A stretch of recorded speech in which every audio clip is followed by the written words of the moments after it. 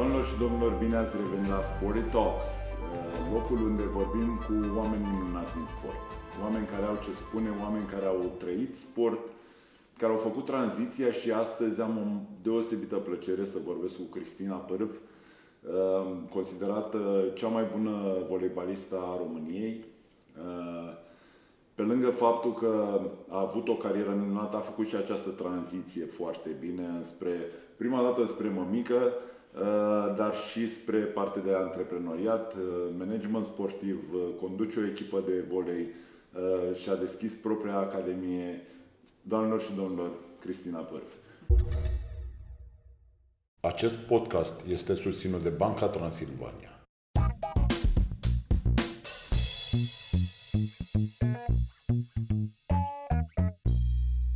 Cristina, bine ai venit în Sport Talks. Mă bucur că ai dat curs invitației mele.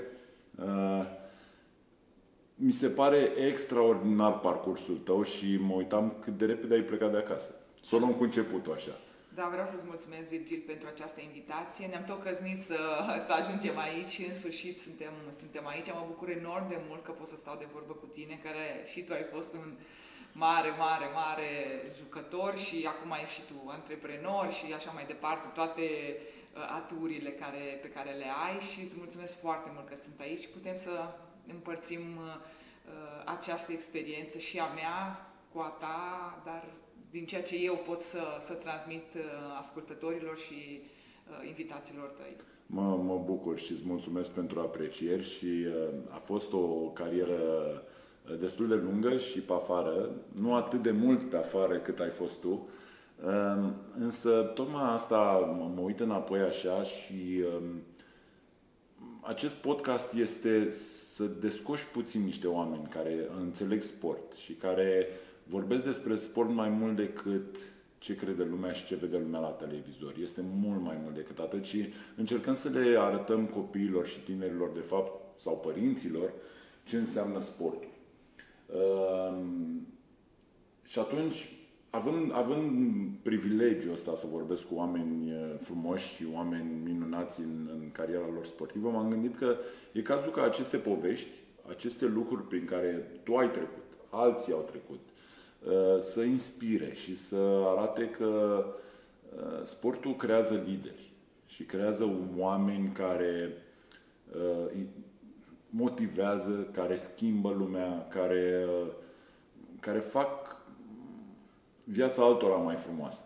Și revenind la tine, spuneam că și nu este foarte des când pentru pasiunea asta pleci de acasă. Pleci de acasă la o vârstă la care alții nu știu să-și facă propriul sandwich. Cum a fost? Într-adevăr, am plecat foarte devreme de acasă, la 14 ani. Eu m-am născut la Turda, un oraș mic, un oraș de interior, abia vorbeam bine românește, dar pasiunea mea a fost voleiul. Nu de la început, pentru că nu mi-a plăcut de la început, făceam atletism și patinaj, dar vreau să schimb, să trec pe un sport colectiv, pentru că atletismul îmi plăcea foarte mult. Am ajuns și la final pe țară la 800 de metri, dar la un moment dat am zis nu mai vreau să fac pentru că vreau să încep cu voleiul. Și am început la Turda, era chiar la școala numărul 8 unde eu învățam și domnul Lazar Alexandru avea o echipă de volei și am zis hai să încerc și eu să merg la volei. Mergeam și nu mergeam, am început la 8 ani voleiul. Mai mult îmi plăcea să învăț, mă duceam foarte mult la școală, mă duceam în timpul liber la o altă prietenă de-a mea, tot să învățăm, dar din când în când mă duceam și eu la volei, până am început să prind într-adevăr gustul de volei, am început să mă antrenez singură cu domnul Lazar și așa am început să simt mai mult și coechipierele și echipa, adică anturajul echipei. Pentru că asta încercam eu, că la atletism nu erai tu cu tine însuți. Și voleiul este într-adevăr, cred că eu tot timpul spun la interviuri, sportul cel mai de echipă dintre toate, pentru că fiecare depinde de fiecare. La basket, de exemplu, tu iei minge, te duci printre toți jucătorii și faci Da, înțeleg Înțelegi unde vrei să zic? Eu, de exemplu, nu pot să atac singură dacă nu-mi dă pas cineva sau dacă nu servește cineva pentru mine. La voi e puțin mai individual. Ok, bine, Deși ar putea fi, exact, dar clar că da. nu este. Deci și Michael Jordan sau și tu și oricine are nevoie de coechipieri ca să fie cine este. Normal. Exact. Normal. Dar la volei e și mai mult ai nevoie de celălalt. E și mai rapidă acțiunea la volei și atunci îți dezvolți probabil alt fel de mentalitate. Eu tot timpul zic că mentalitatea care noi și în sporturi în general, ne o dezvoltăm antrenându-ne, noi o folosim după aceea și în antreprenoriat și în viața de zi cu zi. Este foarte important. Și clar că plecând de la 14 ani de acasă, singur, cum ai zis și tu, nici sandwich nu știi să-ți faci de multe ori, că și eu am doi copii, acum unul de 13 și una aproape de 17, și e greu să-i las să plece de acasă, dar noi creăm copii pentru lume, așa cum noi am fost creați pentru lume. Și mă bucur că am avut acest curaj să plec de acasă la 14 ani. Maică mea m-a lăsat, maică mea mi-a zis că nu vrea să-mi strice viitorul, taică mea nu prea era de acord. Cum o lași pe fiica mea la 14 ani de acasă? Normal, tații așa sunt. Sunt mai protectiv, nu? Exact, mai protectiv. Da. Și atunci am zis, ok, merg. Și era Dinamo. Dinamo era pe atunci, Dinamo și Steaua erau cele mai bune cluburi. Și am zis, ok, aleg Dinamo. Volei nu era la volei feminin, la Steaua nu era volei feminin, numai masculin. Și atunci îmi rămăsese Dinamo. Clar că n-a fost ușor, că am ajuns acolo, deci de fapt eu m-am dus să mă antrenez cu senioarele și să joc la junioare. Dar am început să mă antrenez cu senioarele și niciodată n-am jucat la junioare. Deci eu practic la Turda am jucat un singur an, de la 13 la 14 ani la junioare și niciodată n-am mai jucat la junioare. Deci un singur an. Deci este destul de ciudat, de neobișnuit, că de obicei te duci, faci minivole, faci speranțe, faci cadete, junioare și după aceea ajungi la senioare. Eu am jucat un singur an și direct am trecut la senioare și nu m-am mai întors. Deci la 14 ani jumate, antrenorul de la Dinamo, care era atunci domnul Dimofte, m-a băgat în joc și gata, nu m-a mai scos. Deci mi-a dat atâta de mult curaj încât nu m-am mai întors să joc. Și clar că erau jucătoare de atunci, le vedeam mai în vârstă, de 25, 28, 30, 32 de ani, eu 14 ani. Ți-am zis, abia vorbeam românește, că vorbeam ardelenește destul de grav. Și în București, știi cum e, ne iau peste picior tot timpul, ardelenii ăștia, Nu știu ce vrei să spui, da.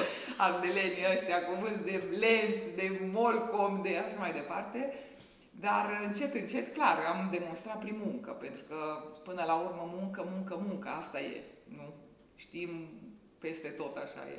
Cum a fost tranziția asta? Te-ai dus direct la senioare și cum au fost așteptările odată de la tine? Faptul că jucai cu jucătoare mature, ai intrat direct în pâine oarecum. Exact. Cum ai simțit tu presiunea asta? Sau erai prea mică pentru a-ți da seama? Adică ai simțit o presiune atunci? Se aștepta lumea la ceva extraordinar de la tine sau pur și simplu aveai voie să greșești tu, că ești cea mai mică? Virgil, știi cum? Și acasă eram cea mai mică dintre frați. Și tot timpul era vina mea ce se întâmpla. Când așa, e cel mai mic, toată lumea, cine? Tu, el, nu, dar mama tot pe ăla mic îl ia. La volei s-a întâmplat la fel. Deci, în foarte multe etape din viața mea sportivă, am fost cea mai tânără. Dar eu am avut presiune eu cu mine însumi, ca eu să fac cel mai bine din ceea ce pot eu să fac. Deci eu așa aveam focusul încât cred că era mai mare presiunea eu pe mine însumi decât ceilalți pe mine însumi, ca să fiu mai bună. Deci întotdeauna vreau să fiu mai bună decât am fost ieri. Deci focusul meu era să fiu mai bună. Deci tot timpul să mă antrenez mai mult, mă antrenam foarte mult singură și la Dinamo. Deci mergeam, alergam pe coclauri, rămâneam cu băieții. făceam antrenament cu fetele și ziceam, pot să rămân să mă antrenez cu băieții. Nu-mi cerea nimeni, că eram și cea mai tânără, dar eu vreau întotdeauna să mă autodepășesc. Deci cred că asta ține de tine, deci de dorința ta de a te autodepăși tot timpul. Deci cred că asta e. Eu văd, de exemplu, acum și la Academie și chiar la copiii mei și la generațiile care sunt mai tineri acum, cred că lipsește chestia asta de autodepășire, să faci mai bine decât ai făcut ieri, să faci mai bine decât îți spune antrenorul. Dacă antrenorul îți spune fă 10 plonjoane, eu întotdeauna făceam 12, 13, pentru că acel 2-3 în plus, când o să ai nevoie, îți dă înapoi, deci îți restituie ceea ce ai făcut, pentru că eu așa am înțeles tot timpul de mică, deci spun, nimeni nu, și la familia mea, fratele meu juca fotbal, sora mea nu prea a jucat și ea volei, dar după aceea s-a căsătorit repede la 19 ani, mama nu era cu volei, mama după aceea când a venit la Dinamo și mă vedea antrenându-mă, plângea, zicea, zic, mamă, du-te de aici, lasă-mă, pentru că vedea antrenamentele, efortul care îl depui, că e un efort mare. Taică-mă nici nu prea știa el de volei, de nimeni n-a fost care să mă susțină, să zică, du-te la volei, du-te, fă aia. Deci, clar că trebuie să vină de la tine. Ca să fii ceva mare în viață, știm, trebuie să vină voința ta, deci din interiorul tău. Și clar că n-a fost ușor, pentru că eu ce aveam un lucru în cap, am zis, măi, eu am 2 urechi și o gură, să ascult mai mult și să vorbesc mai puțin. Și cred că chestia asta, tot așa de la mine, clar că educația care vine de acasă e importantă, dar tu ești la un moment dat care decizi dacă vrei să te duci sau nu vrei să te duci. Că și eu aveam oportunitatea să fac, în cămin stăteam. O fată din interior, vin în cămin, băieți, fete, puteai să te duci în discoteci, puteai să faci orice. Deși, pe vremea lui Ceaușescu parcă nu era chiar așa libertate, clar, nu era așa libertate cum este acum. Dar tot puteai să faci ce vrei. Deci nimeni nu te ținea, băi, nu te duci acolo, nu fă aia, nu fă aia. Deci ține de tine, de alegerile tale. Cred că asta e foarte important.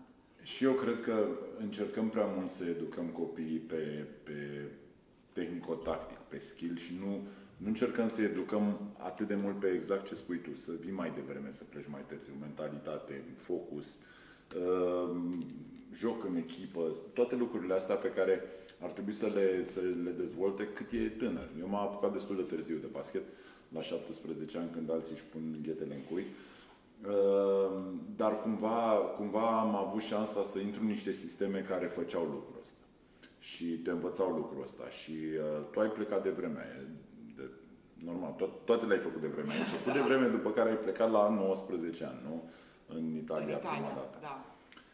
Tot așa, erai o copilă, o tânără, pleci din țară așa, eu am plecat puțin mai târziu, aveam aproape între 20 și 21 de ani, adică eram puțin mai matur și băiat și, ai plecat în Italia. Cum a fost trecerea asta? A fost efectiv ți-ai zis, gata, aici nu mai am ce trece de ceva, trebuie să mă duc acolo? Păi știi cum a fost, Virgil? La 18 ani am avut campionat european și am ieșit cea mai bună jucătoare a campionatului european, cea mai bună jucătoare din Europa, cu toate rusoaicele, italiencele și noi atunci am ieșit ca și echipă pe locul 5. Și tu știi bine că de obicei nu se dă MVP. De la câștigătoare destul de des, da. Maxim la locul 2, maxim, că de obicei la locul 1 se dă, de obicei. Deci eu atât de bine am jucat, încât n-aveau ce să-mi facă, să nu-mi dea MVP. Și atunci mi-am zis, măi, wow, cea mai bună jucătoare din Europa, păi acum vreau să văd ce să fac, care-i celălalt pas care trebuie să-l fac. Și căzuse comunismul imediat după ce, deci în 90, căzuse comunismul în 89, în 90 am fost aleasă cea mai bună jucătoare. Și Dinamo au zis că să rămân în continuare, că o să-mi dea casă, o să-mi dea grad și propunerile care erau atunci. Am mai rămas într-adevăr un an de zile, pentru că nu se știa cu contractele, cum este, cum nu este. Da. Și la 19 ani, deci în 91, atunci au început să vină ofertele din Spania, din Franța, din Italia, de peste tot din Europa, să merg să joc la ei.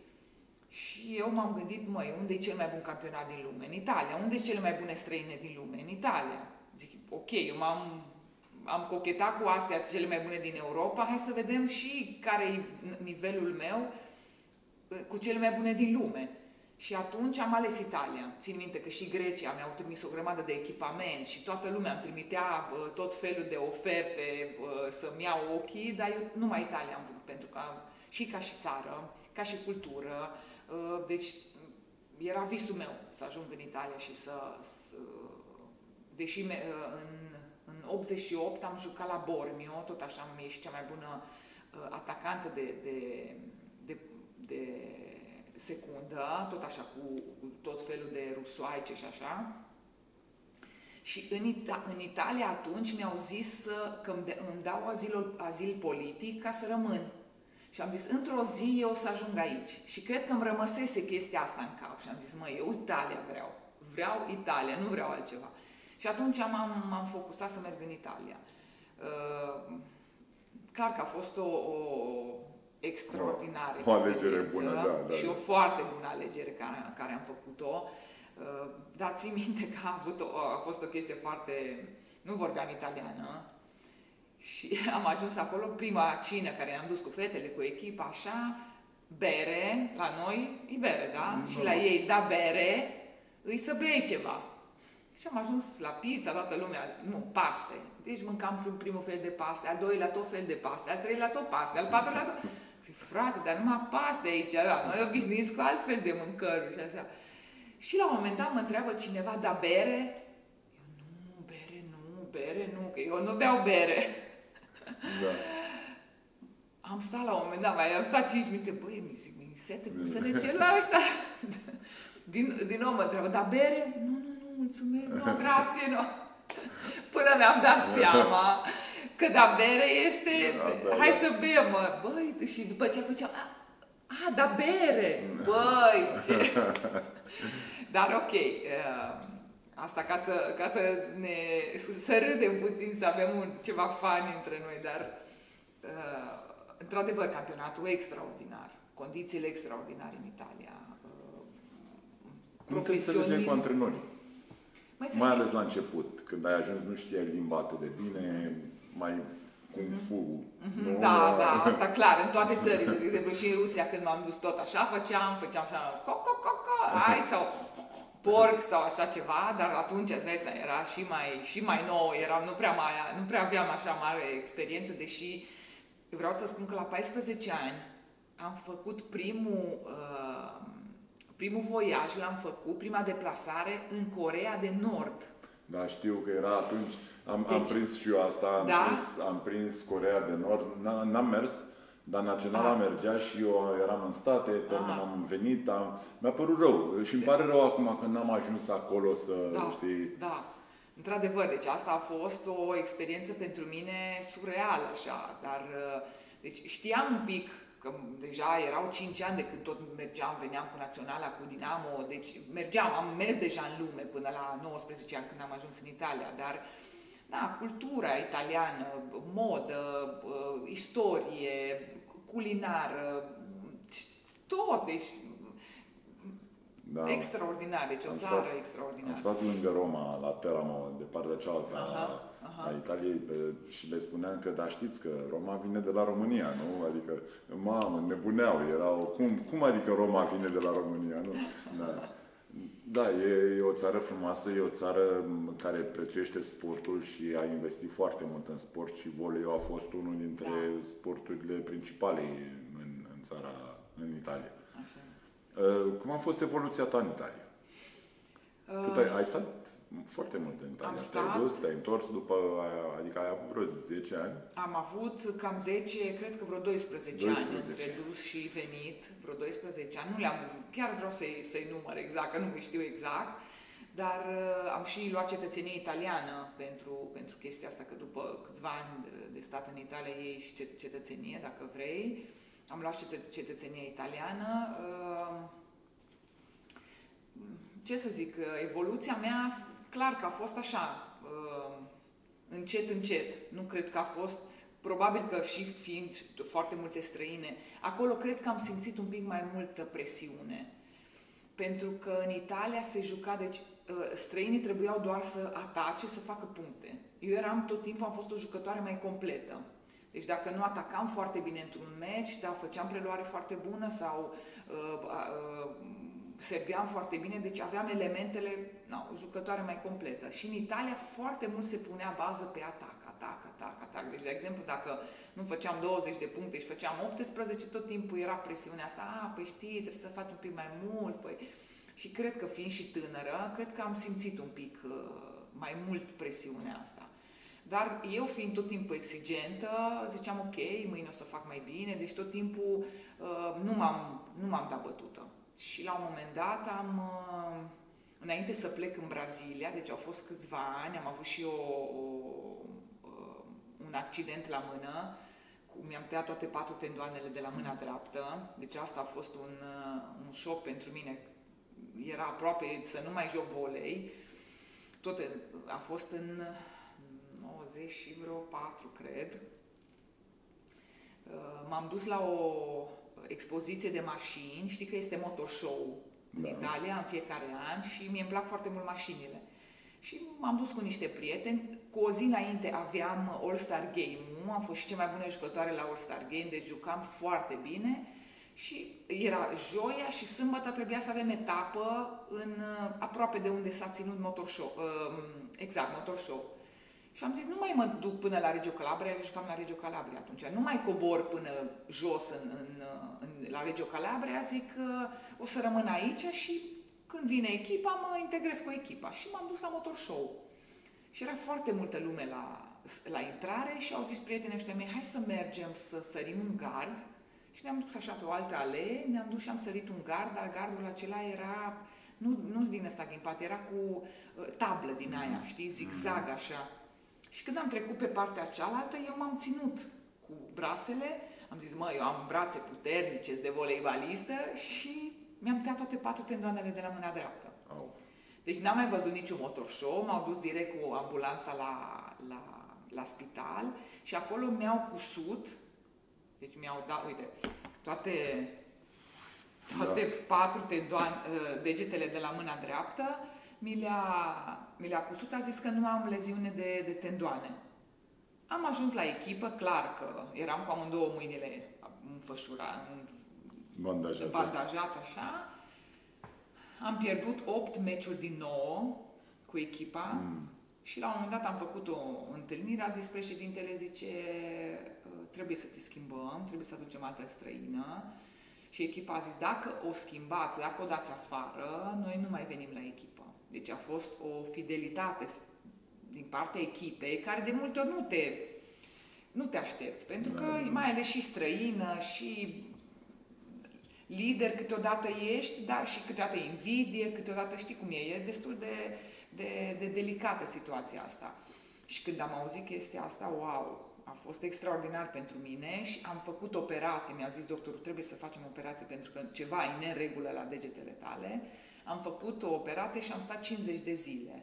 Dar în astea 50 de zile am început să joc cu mâna stângă, să atac cu mâna stângă, să mă antrenez cu mâna stângă, deci dreapta nu puteam să folosi la nimic. Și am jucat și 3 meciuri cu mâna stângă. Deci săream așa la blocaj, deci cu pumnul era înfășurat, era bandajat și cu cealaltă serveam, atacam, făceam de toate. Deci toată lumea a zis, bă, dar tu nu ești normală, deci chiar numai tu poți să faci așa ceva, pentru că vroiam foarte mult, deci n-aveam niciodată în gând că eu nu o să mă întorc să joc volei. Deși multă lume zicea, păi nu o să mai poți să folosești mâna dreaptă, da? De cum să mai joci volei, știi? Și mintea mea tot timpul a fost perseverența aia. Ba da, eu merg înainte, orice se întâmplă, eu mă duc până zice, nu poți, chiar nu mai. N-aveai momentele alea în care ziceai, nu mai, gata. Am avut o singură dată, după ce mi-am văzut mâna după operație. Deci am făcut operație și după 3 zile mi-au deschis, erau așa, deci era ca o mânușă de box în mâna mea. M-am uitat la mână și zic, wow, deci nu se mai vedeau aici. Câți ani aveai? 20 și vreo 2. Deci eram aproape deci de început da. de carieră în Italia. Și am zis, wow, oare chiar nu pot să mai fac nimic? Că doctorul care m-a operat a zis, cred că... Nu acela. Altul ne-am dus după aceea să facem în nord. M-am operat în sud, la Reggio Calabria, și după aceea, ca să-mi dea un verdict, dacă pot să mai joci volei sau nu, ne-am dus și am făcut vreo două, trei consultații în nordul Italiei. Și mi-au zis, nu o să mai poți să folosești niciodată mâna. Ziceam, după aceea plecăm. Deci așa am fost, am zis, dar nici nu accept chestia asta. Știi? La un moment, după momentul ăsta în care am zis, wow, oare o să pot să mă întorc? Și într-adevăr, așa a fost și am avut o mare voință, pentru că făceam fizioterapie în fiecare zi, deci deschideam degetele, făceam așa de 20 de ori, după aceea le închideam, trebuia să stai o oră, iar trebuia să le deschizi. Iar să le închizi, iar după o oră, iar trebuie să deschizi. Și când mi-a zis tipa de la fizioterapie, mi-a zis, acum după 50 de zile poți să ataci, deci primul meu antrenament, deci m-am dus acolo, atacam, deci așa era, am zis ori la bal, ori la spital. Și făceam câte 2-3 atacuri, veneam, îmi puneam gheață aici, pentru că era umflată, foarte umflată mâna, deci era greu, a fost recuperarea, foarte greu. Dar în momentul în care tu, exact cum am zis și la început, focusul. Deci dacă ai focusul și dacă vrei, ce e important? Pas cu pas, ce faci? Deci focusul ai, dar ce faci în fiecare zi ca să ajungi acolo? Că degeaba ne uităm numai la focusul ăla și eu mă plâng. Deci eu vreau să fiu bine, dar eu mă plâng, nu mai pot, ce mă doare, vai, dar nu mai pot. Cum să ajungi acolo? Nu? Da. Deci, ok, avem focus, eu vreau să joc volei, vreau să mă întorc să joc volei. Ok, ce fac? Am început să fac fizioterapie, ok, e greu, dar plâng, dar fac, ok, am trecut peste asta, mai am făcut încă... Știi, deci, practic, ăsta e de zi cu zi la noi. Da. Nu? Deci e un concept care ar trebui, care te învață zi cu zi. Crede lumea că e așa, o plăcere continuă, să te duci, numai meciul. Aveam un antrenor care zicea, dacă crezi că e plictisitor antrenamentul, să vezi cât de plictisitor e să stai pe bancă. Da, deci toate, numai la meci, numai pe teren, numai faimă, numai glorie, numai meciuri câștigate, nu există meciuri pierdute. Adică ne uităm așa la sportivi, n-au pierdut niciodată. Nu e durere fizică, psihică, orice fel.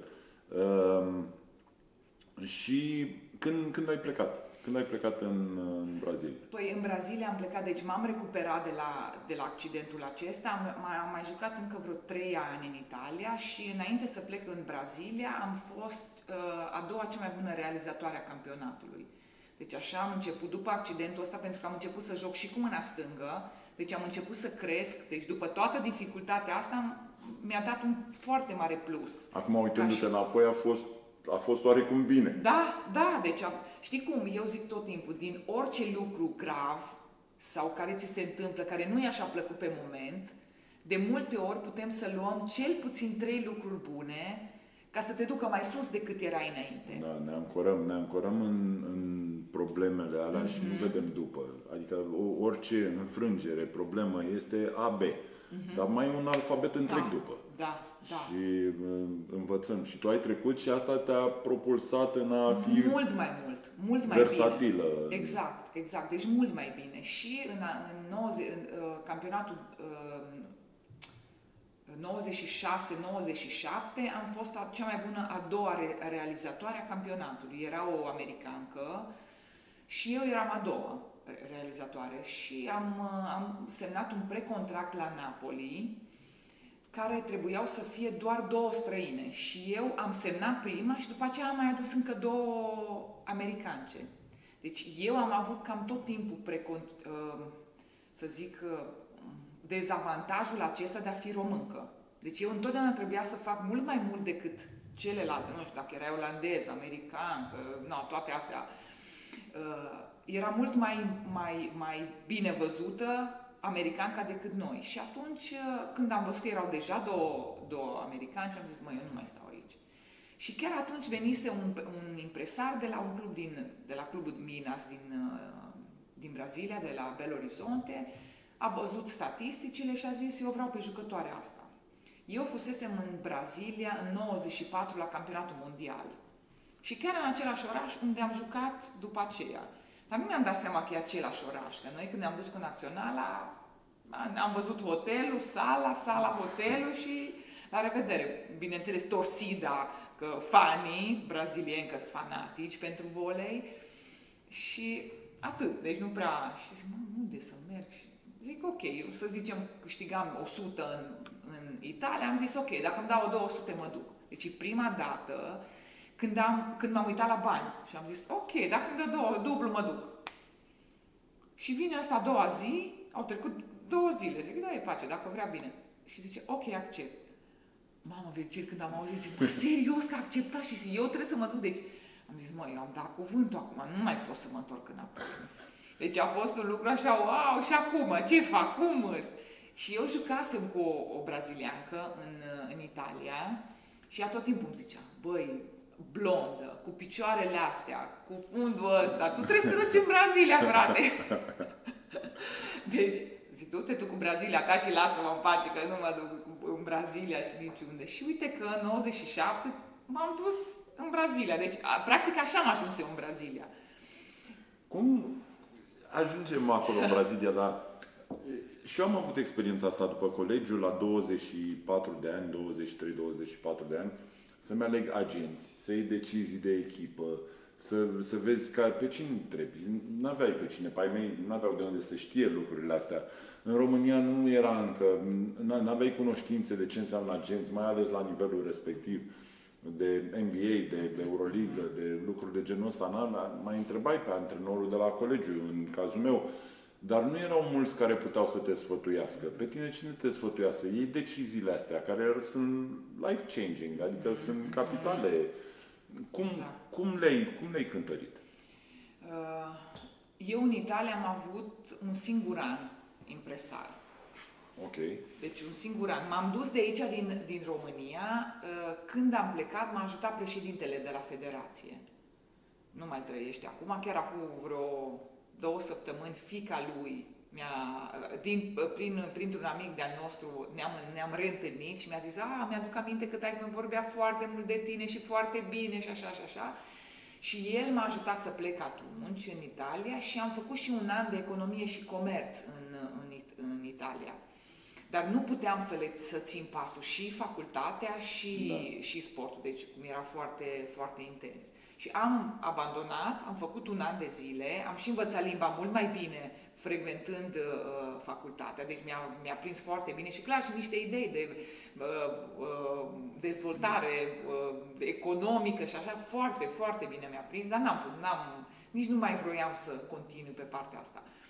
Și am avut un singur an. Deci, când am fost în Italia, acolo a venit un impresar, că aș vrea să fiu impresarul tău, că hai să vedem, să-ți găsesc echipe, să nu știu ce, și am zis, ok. Deși eu la Bologna, unde am fost prima dată, am stat 3 ani de zile și de acolo să mă mut la alt club, am zis, ok, o să-mi iau impresarul ăsta, nu știu ce. Și la un moment dat am zis, nu prea, ceva nu-mi place, deci efectiv nu pot să spun că am avut un beneficiu foarte mare ca să am acest agent. Nu, că erai foarte sus. Da. Te știa toată lumea singurul. Cred că singurul avantaj în chestia asta este o negociere pe care poate să o poarte altcineva în numele tău, pentru că tu nu prea poți să negociezi pentru tine. Și după aceea am zis, nu, eu nu mai vreau. Eu o să-mi fac singură. Și de acolo încolo, eu mi-am făcut toate contractele. Deci oriunde am plecat și atunci în Brazilia, singur am început să negociez, am început să-mi fac contractele, am început. Deci de atunci, tot timpul, și când m-am întors, tot timpul îmi plăcea să fac chestia asta, pentru că și știam să mă valorizez, și știam să-mi văd lungul nasului, dar și știam, măi, dacă e așa, bine, deci eu aș dori asta. Știi? Deci dar e clar că este foarte important să ai și o persoană care te direcționează, dar trebuie și să fii foarte atent. Deci eu zic că sunt 2 lucruri care sunt delicate, dar de multe ori, poate jucătorii care nu sunt cei mai înalți sau la un nivel cel mai înalt, e important să aibă. Eu zic că e util, dar trebuie să fii atent. Bine, dar ai avut parcursul ăsta de cea mai bună țară din Europa, te-ai dus la una dintre cele mai bune din lume. Adică n-ai avut o trecere prea grea. Cum a fost trecerea? În altă cultură, în Brazilia, ai ajuns acolo altceva. în orice caz, a fost chiar altă cultură, altă mentalitate. Ei sunt foarte fericiți, măi, brazilienii. Deci, deși diferența de clase sociale este mare în Brazilia, dar toți sunt fericiți. Deci au o alegrie, o fericire, un zâmbet, o bucurie în suflet, încât așa zici, wow, te contagiază, știi? Da, cred că, nu știu dacă mai în glumă, mai în serios, pentru că probabil nu știu dacă apucă ziua de mâine. Adică nu e o țară sigură. Nu, ei trăiesc mult pe chestia asta. Păi, lasă, dacă am o bericică, dacă am o samba, dacă am un soare aici, totul e perfect. Deci, e o cultură diferită, parcă totul se poate acolo, parcă orice visezi, chiar am zis și eu la niște prietene zilele astea, orice visezi, de exemplu, să mănânci, să faci. Te duci la San Paulo, nu știu, vrei să mănânci la 5 dimineața, creveți cu nu știu ce, cu coniac, cu nu știu ce, orice, sau cel mai simplu lucru, te duci și găsești. Deci, totul se poate, cred că, în Brazilia, din câte mi-am dat seama. Și clar că pentru mine a fost destul de mare șocul. Și așa, de exemplu, când te vezi cu cineva, deja te duci, te îmbrățișezi, te pup. Mă, stai un pic, măi, deci noi ne-am văzut prima dată. Cum adică? Deci la noi se dă mâna. Nici mâna nu se dă de multe ori. Acolo nu, deja te îmbrățișează. Și pentru mine a fost, wow, stai un pic, până mi-am dat seama, știi, că de fapt nu... Că ăsta e ritmul. Ăsta e ritmul, da, trebuie să intri în ritmul lor de samba. Dar mi-a plăcut foarte mult și pe partea tehnică și profesională de volei.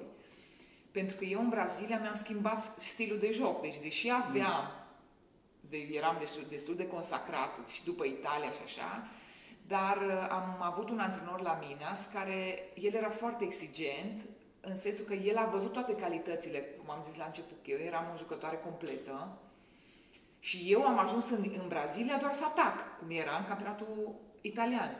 Și ăsta mă zăpăcea de cap, trebuie să faci preluare, trebuie să faci și servici, și să blochezi, și să nu știu ce. Și am, ce mai vrea și ăsta? Și mi-a scos toate calitățile până când mi-am dat seama, stai un pic, că de fapt eu asta sunt. Și faptul că mi-am schimbat stilul de atac, că am atacat cu minge mult mai rapidă. În Italia se juca cu minge mai clasică, cu minge mai înaltă. Deci totul se poate, dacă vrei să faci și dacă ești dispus să te schimbi, știi? Deci deschis să-ți schimbi stilul de joc. Și efectiv mi-am schimbat. Și clar că foarte mult mi-a prins, că după aceea m-am întors în Italia. Deci am jucat 97-98 în Brazilia, 98-99 m-am întors în Italia și 99 iarăși m-am întors la Minas. Și am jucat 3 ani la rând, tot la Minas. Dar, brazilienii, cum am zis, sunt și foarte calzi și volei al doilea sport național. Deci noi am avut, țin minte, ultima dată când am jucat în Brazilia de am câștigat campionatul, 26.000 de spectatori la meci.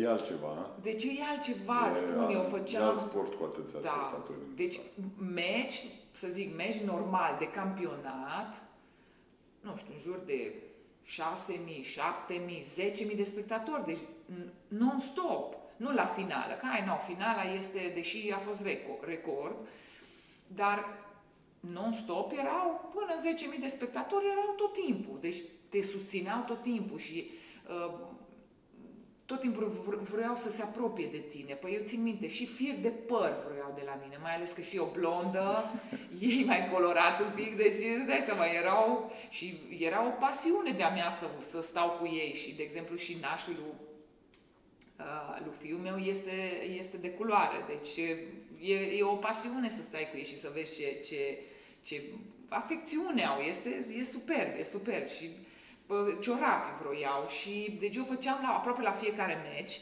Deci așa a fost o căsătorie, dacă pot să-i spun așa, între mine și fanii brazilieni, pentru că toată lumea mă întreba, zice, dar tu ce faci ca să fii așa? Zic, eu sunt eu.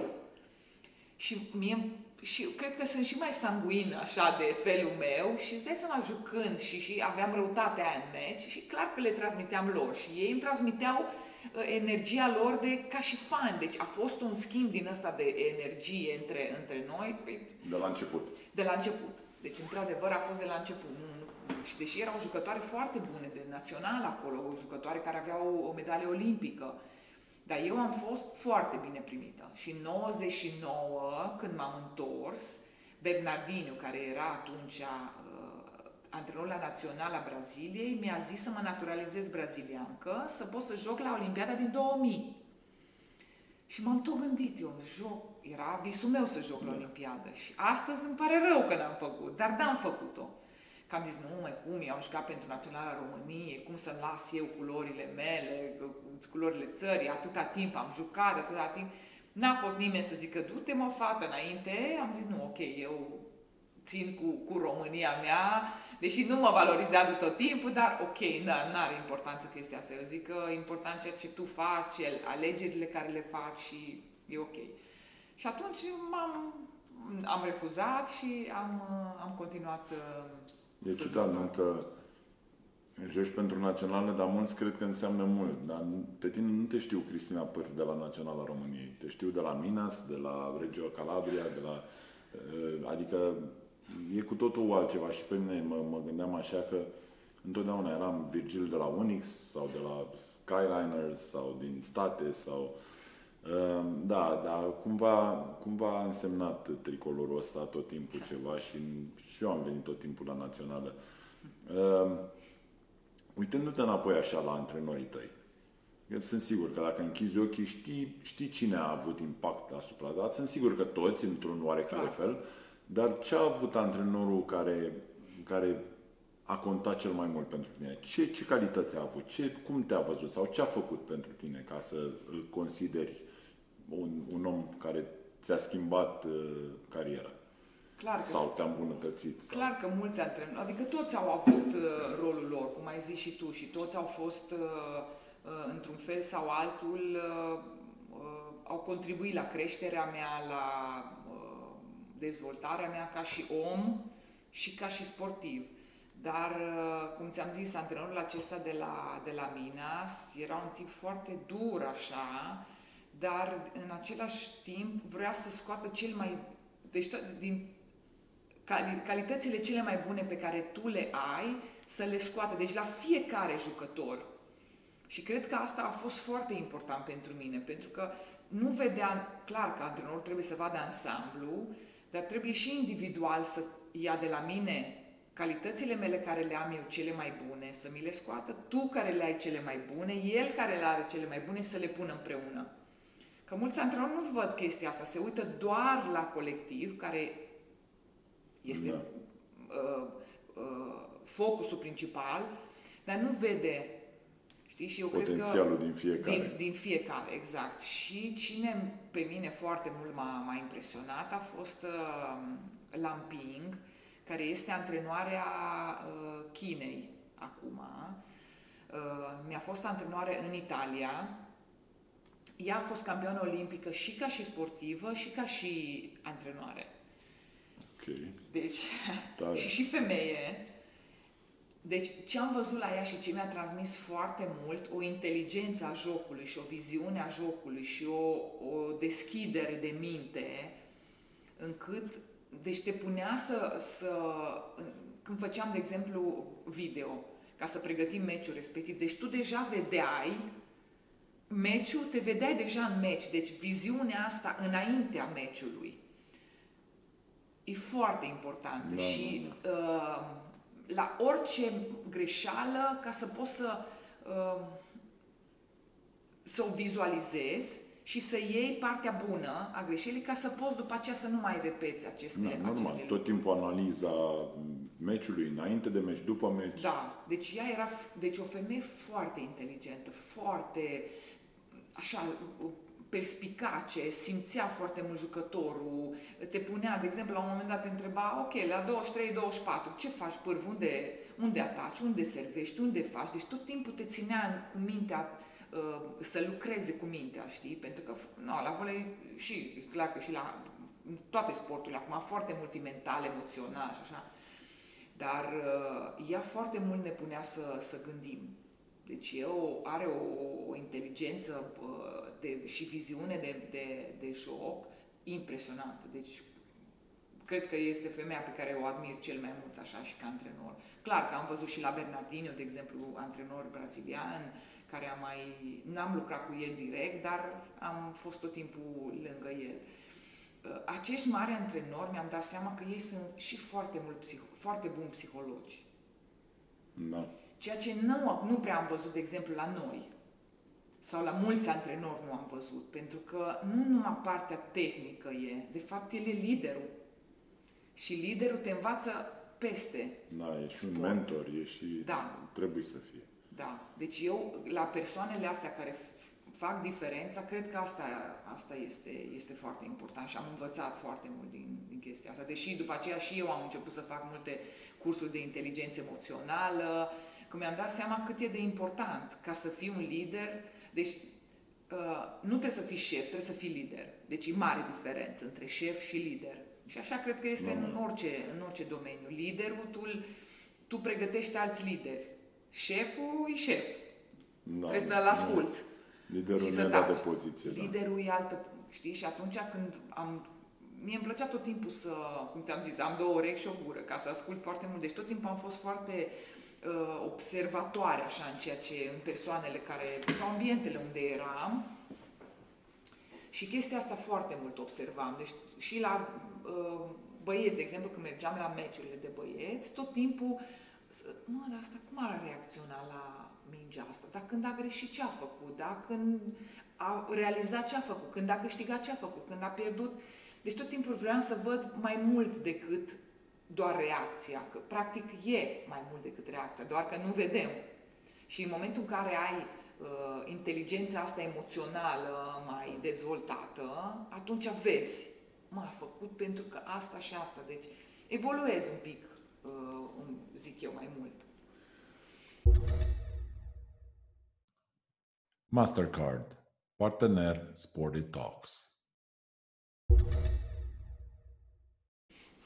Ai avut-o pe Nicol, fata ta, cea mare. Jucai, nu? Încă. Da. Te-ai căsătorit sau te-ai cunoscut cu Gila la un moment dat, 2 cei mai buni voleibaliști ai lumii. Bine, am înțeles că nu era când v-ați cunoscut, l-ai mentorat. Da, să fie. Exact. Așa. Cum e ca femeie performer la nivelul ăla? Să-ți spună cineva, băi, ori copil, ori carieră. Nu ne dăm seama, sau mulți nu ne dăm seama ce alegere grea e asta. Și să crezi, ok, o să revin după, sau jucai, nu? Da. Am rămas însărcinată, de fapt ne-am căsătorit, am rămas însărcinată și în Italia nu se poate juca gravidă. Deci eu am jucat cu Nicol 4 luni gravidă. Dar n-am spus la nimeni. Și nici nu m-am îngrășat, nici nu se vedea, am jucat Cupa Italiei, am câștigat Cupa Italiei și eram cea mai fericită mamă. Deci eram extraordinară. Și la un moment dat, după Cupa Italiei, nu știu cum a venit vorba și am zis: wow, când am auzit ăștia, cum adică ești însărcinată? Păi da, dar sunt foarte bine, dar hai că începea play-off-ul. M-au chemat, au zis că nu, practic de mâine să nu mai vii la echipă. Deci eram capitană de echipă, câștigasem Cupa României, Cupa Italiei, eram în top și zice, de mâine să nu mai vii. Wow! Deci a fost cel mai mare duș rece din viața mea, cred că. Dar n-am avut de ales, că nu se putea face altfel, că zice, oricum dacă nu ne spuneai, ok, puteai să te duci înainte, dar cum ne-ai spus și noi suntem conștienți de ceea ce se întâmplă, atunci i-am zis, da, dar o să semnez eu pe propria mea răspundere, că bineînțeles și m-am dus la ginecolog să-mi spună dacă pot să joc, deci n-am făcut numai așa din capul meu, deși mă simțeam foarte bine. Dar nu m-au mai lăsat să joc și clar că a fost pentru mine o frustrare, pentru că vreau să câștigăm campionatul. Da. Deci adică nu mai primești salariu? Nimic, absolut. Deci mi s-a părut foarte exagerat și vreau să le fac cauză de chestia asta, pentru că cred că nici într-un alt loc din lume Când o femeie rămâne însărcinată, Da. nu îi se termină contractul, din contră. Este susținută și este apreciată și valorizată. Deci nu este așa cum am fost eu. Dar am zis, ok, și fostul meu soț a zis, lasă, dă-le pace, mai intrăm cu proces de pace, bine că ești bine, că copilul o să fie bine, suntem fericiți, că noi eram, clar, foarte fericiți. Dar ca și carieră pentru mine n-a fost ok, pentru că noi ne propusesem să câștigăm campionatul. Și clar că cu mine se putea câștiga campionatul și mai mult decât a fost până atunci. Și nu au câștigat campionatul. M-am bucurat atunci, deși au avut, cred că vreo 6 mingi de meci, dar n-au reușit să câștige. Da. Deci a fost o frustrare pentru mine acel campionat, dar cea mai mare bucurie era Nicol, clar, și tot timpul i-am zis că eram mămica cea mai fericită, că nici nu mă îngreșasem, eram bine, eram, wow, extraordinar. Dar după aceea am născut-o pe Nicol în august, acum face 17 ani, și după câteva, deci ne-am întors, că în Brazilia am născut-o, ne-am întors, Nicol avea o lună de zile, ne-am întors în Italia, și cred că după după o lună de zile am început să mă antrenez.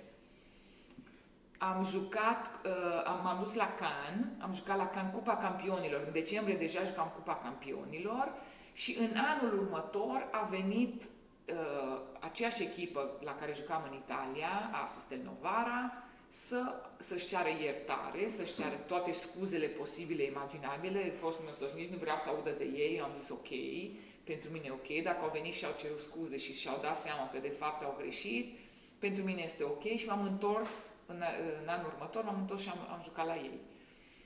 Deci, eram tot capitan de echipă am fost, deci cumva și-au dat seama că n-au făcut ok decizia. Nicol joacă volei. Cum? Și copiii mei joacă basket, îți dai seama la fel ca ai tăi, s-au născut pe terenul de sport. Am poze cu ei mai mici decât mingea. Și cum tratezi tu chestia asta cu așteptările față de Nicol ale lumii? E fata celor mai buni voleibaliști ai lumii. Adică cât de sus poate să ajungă și cât de mare e presiunea asupra ei? Eu cred că e o presiune foarte mare pentru ea, deși ea a ales să joace. În Brazilia nu vrea să joace, nu îi plăcea să joace din cauza asta, din cauza presiunii foarte mari, cum ți-am zis.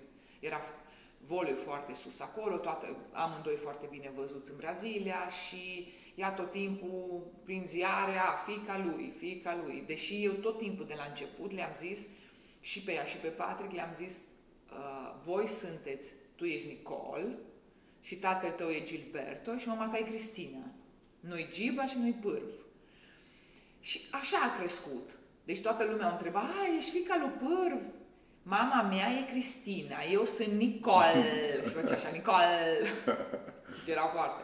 Și când ne-am întors în România, a început să joace volei. Deci ea practic de puțini ani joacă volei. Deși e destul de dezvoltată, este bine fizic și așa.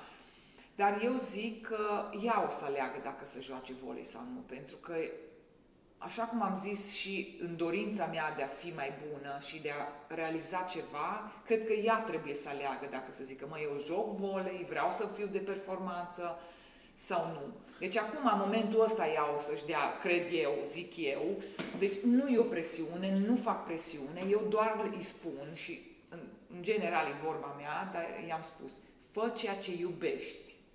Are foamea aia pe care ai avut-o tu? Nu știu.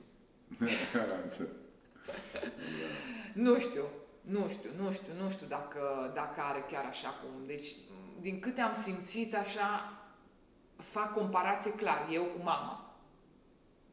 Mama niciodată nu mi-a zis du-te la antrenamente sau trezește-te. Ea mai întârzia la antrenamente, nu s-a mai dus câteodată, a lăsat-o acum s-a obosită sau...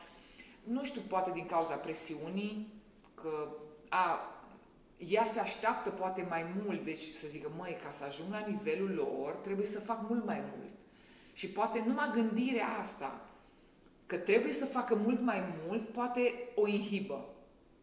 Deși eu îi spun tot timpul, Nicol, fă ceea ce tu vrei să faci. Alege ceea ce tu iubești să faci.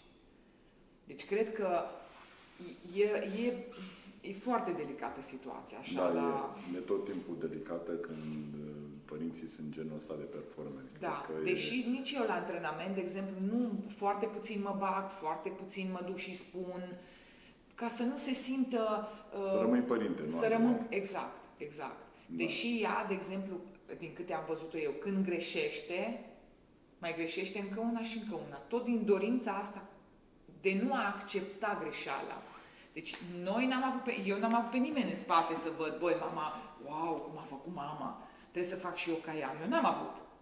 Deci poate inconștient zice, eu am greșit acum încă o dată, băi, dar cum pot să fiu ca tata dacă eu greșesc așa? Sau cum pot să fiu ca mama dacă uite cât am greșit? Știi cum zic? Deci inconștient, cred. Dar, Virgil, eu o susțin în ceea ce decide ea să facă. Dacă vrea să continue să facă sport de performanță și volei de performanță, eu o susțin.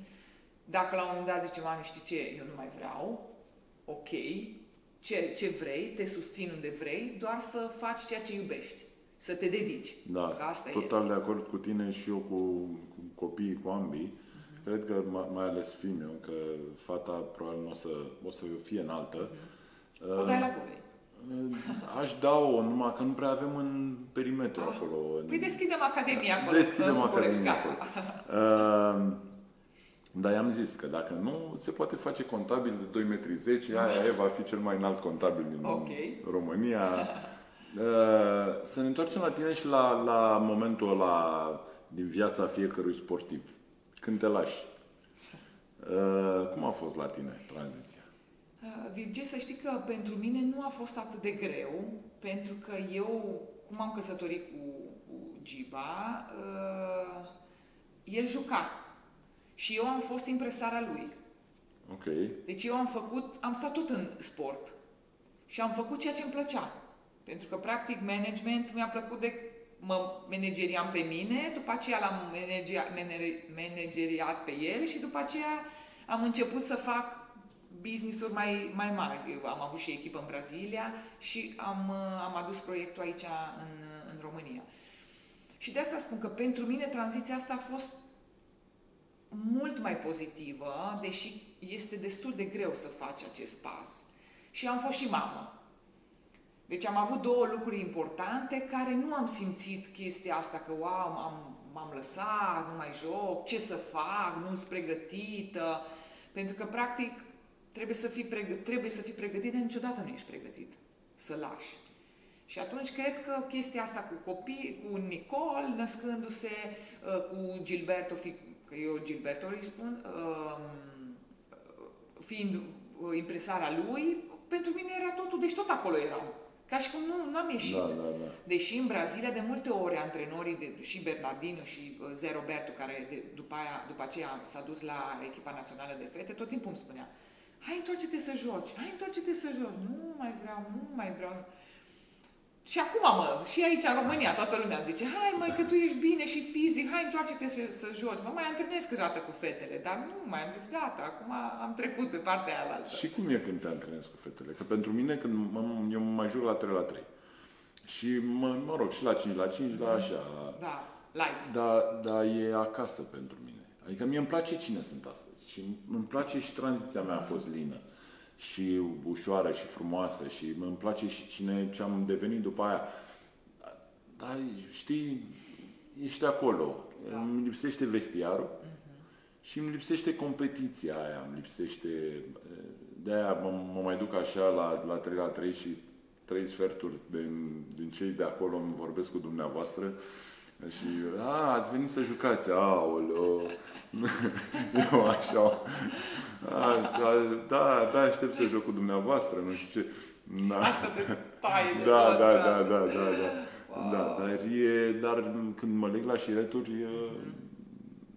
nu e o cifră la vârstă acolo. Dar să știi că toate fetele și la mine la echipă, toate zic, hai, întoarce-te să joci, hai. Eu nu le las să vorbească cu dumneavoastră deloc. Da, nici eu. Da. Clar, dar vin, da, din respect, dar nu știu ce, lasă-mă, frate, ok, suntem fiecare de diferență, dar hai, respectul e în altceva. Da. Dar, clar, cum ai zis și tu, e foarte familiar când intru acolo. Vrei să faci tot timpul să fii cel mai bun, nu știu, cel puțin eu tot timpul vreau să atac, tot timpul să pun mingea jos, tot timpul să le fac pe fete să nu mă prinde la blocaj, să le fac punct la servici, deci tot timpul e chestia asta. Deci mie ce-mi lipsește, adrenalina aia Ce 26.000 de oameni, nu? Da. Deci 26.000 de spectatori și strigau pârvi, eu te iubesc. Deci a fost incredibil acolo, că țin minte că și maica mea atunci era în tribună, a și leșinat. Săraca, eu după meci m-am dus că știam un loc unde era de 26.000 de spectatori, nu prea îți dai seama chiar acolo, știam că e acolo și m-am dus, o căutam pe acolo și știi, de fapt, e în ambulanță, o leșinat. Deci îți dai seama. Dar îți lipsește, deci fanii ăștia, chestia asta zic. Nu lipsește antrenamentul, deci tot timpul să te antrenezi, că eu aș juca, dar trebuie să te antrenezi. Cred că asta, așa e, nu mai deci aia, nu mai e fan. Zi de zi, deci trebuie să ai o disciplină și o rutină, clar, că altfel te accidentezi, altfel, dar asta simt. Deci când sunt acolo, îmi place. Ok, hai să ai 3 perioade. Cristina de acum vorbește cu Cristina de la 14 ani când a venit în București. Ce-i zice? Wow, du-te pe drumul ăsta, du-te înainte. Deci Doamne e bine. ajută-ți. Da, e bine. Ok. Atunci când se duce în Italia. Păi... La fel. La fel. N-ai ce să zici, ce nu? să zic? N-am cum să-i zic. Du-te chiar înainte, că era cel mai bun campionat din lume. Deci nu pot să zic că am ales, nu știu, Franța, care puteam să mă duc în Italia, dar n-am... Știi? Deci, Nu, dar puteai să fii mai agresivă, mai încrezătoare, sau crezi că ai fost ceea ce trebuie? Clar că tot timpul poți să fii mai bine. Clar că tot timpul. Dar eu cred că am făcut tot timpul ceea ce am... Adică 100%, și asta e filozofia mea și acum, 100% din ceea ce eu am putut să fac. Că țin minte în Italia, o altă chestie funny, era americanca asta care ți-am zis că a fost cea mai bună realizatoare a campionatului, când eu am fost a doua, și o vedeam, era 1,93 m, eu am numai 1,80 m, deci era peste mine, mă uitam la ea, dădea peste blocaj, făcea niște, deci spectaculoasă la extrem. Și la un moment dat m-am dus la un meci și am zis, băi, eu astăzi joc ca ea. Joc ca ea, vreau să dau numai peste blocaj, vreau să fac nu știu ce, vreau să așa. Și clar că a fost un dezastru, deci total. Cred că am făcut 5 puncte în meciul ăla. Am ajuns acasă, m-am uitat în oglindă, deci așa, cum îți spun, m-am uitat în oglindă și am zis, tu ce vrei să faci? Tu vrei să pui mingea jos sau vrei să fii ca și asta? Și, ok, cred că vreau să fiu ca mine. Cred că vreau să fac ceea ce pot eu să fac, din calitățile mele. Și atunci chestia asta mi-am dat să mă zic, atunci trebuie să fac ceea ce pot eu să fac din calitățile mele. Și cred că asta e filozofia, că și eu foarte mult le spun și la copiii mei și la academie și fă ceea ce tu poți să faci 100%, din ceea ce ești tu. Că eu nu pot să fac ceea ce faci tu. Eu pot să te admir, pot să iau niște lucruri, zic, ok, Virgil a făcut asta, ok, oare mi-e bun pentru viața mea sau nu? Dar nu pot să fac exact ca tine, exact ca și un cozonac, nu? Când faci un cozonac, cu aceleași ingrediente, eu îl fac într-un fel, tu îl faci în alt fel. Pentru că e particularitatea aceea și eu tot timpul am fost pe filozofia asta. Da, era o zic, și nu mai știu cine a zis-o și o să mă uit. Că fii tu însăți, că toți ceilalți sunt luați. Și da, dacă nu Mark Twain, nu știu.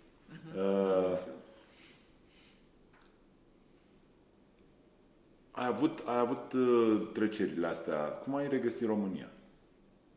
Pentru că tu, și eu cred că nu ești folosită ca și imagine și ca potențial și ca ce poți să aduci tu voleiului românesc și sportului românesc. Te așteptai la mai mult? Sincer, mă așteptam la mai mult, deși nu trebuie să te aștepți nimic de la persoane, dar mă așteptam, într-adevăr, mă așteptam mai mult să primez mai mult din partea federației, din partea celorlalți conducători ai, poate și al sportului, de ce nu? Dar, și eu când m-am întors, mi-au zis că nu am nevoie de mine, pentru că, deci în 2018, au zis că nu am nicio experiență, ce fac eu aici? Ok, am stat un an de zile fără să... Deci am tatonat terenul, să vedem cum e, dacă la copii le place, nu le place, dacă eu mă readaptez, dacă este ok pentru noi și așa. Și după un an de zile am zis ok, n-am primit niciun sprijin din partea nimănui, am zis ok, atunci o să-mi deschid academia mea, o să fac cum aveam proiecte în Italia de divizia B și după aceea am promovat și în Brazilia. De Italia am zis, cred că în Italia, nu în Brazilia. Am zis ok, atunci o să adaptez proiectul acesta, o să duc la primărie la Turda și o să văd dacă se poate face, dacă o să ne susțină primăria, dacă nu. Și cu toată lumea care vorbea, am zis, vrei să faci academie, dar ești nebună la cap, dar vrei să faci echipă, Doamne ferește, dar nu o să ai sprijin, nu o să ai pe nimeni, nu o să ai...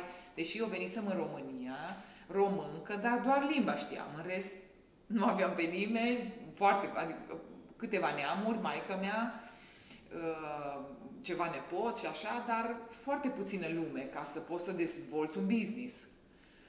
Și nu prea am simțit încurajări din partea nimănui și am zis ok, eu mă duc pe ideile mele, ce o fi. Și într-adevăr în 11 am deschis Academia, 2019 am deschis Academia de volei. 11, da, pe la 11 e numărul perfect al tău, nu? Exact. Și am deschis Academia și încet au început să vină copii, am avut și grupă de adulți, doar că după 3 luni a venit pandemia.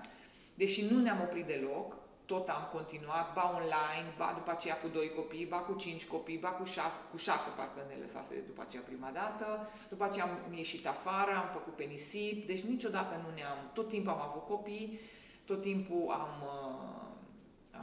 am schimbat tot felul deci ne-am readaptat situației cu pandemia. Și la echipă tot așa. Cum îți faci echipă? Păi n-ai antrenor, n-ai jucătoare, n-ai și uite așa din 2, 3 jucătoare, 4 jucătoare, deci eram eu, Nicol și preparatorul fizic și o jucătoare, Sorina Mocan. Așa am început. Și le-am zis, în 5 ani de zile eu vreau să ajungem în Cupa Campionilor. Și au zis, m-am dus la primar, la Turda, a zis, cred că ești nebună la cap. Și într-adevăr, în al 2-lea an deja am promovat. Da. Clar că acum este altă situație, avem nevoie de sponsori mult mai puternici, mai puternic financiar, ca să putem să ne susținem în Liga 1. Sunt alte costuri, alte jucătoare, alt nivel, alte deplasări, Cupa României, deci totul crește, clar. Sunt în tratative cu câțiva sponsori, am avut ceva contact cu alți sponsori care mi-au zis nu dorim, dar mi-ar place foarte mult să se deschidă mai mult mentalitatea sau să-și dea lumea seama că sportul este o altă formă de educație. Pentru că în state și în Italia și în Brazilia și am văzut în state, am o prietenă în state care acum vreo lună de zile ea are 2 fete de vârstă de cam 14 ani și erau 10.000 de sportivi la o competiție, deci aveau într-o hală 100 de terenuri de volei. Wow! Deci, ei vorbim de cu totul altceva.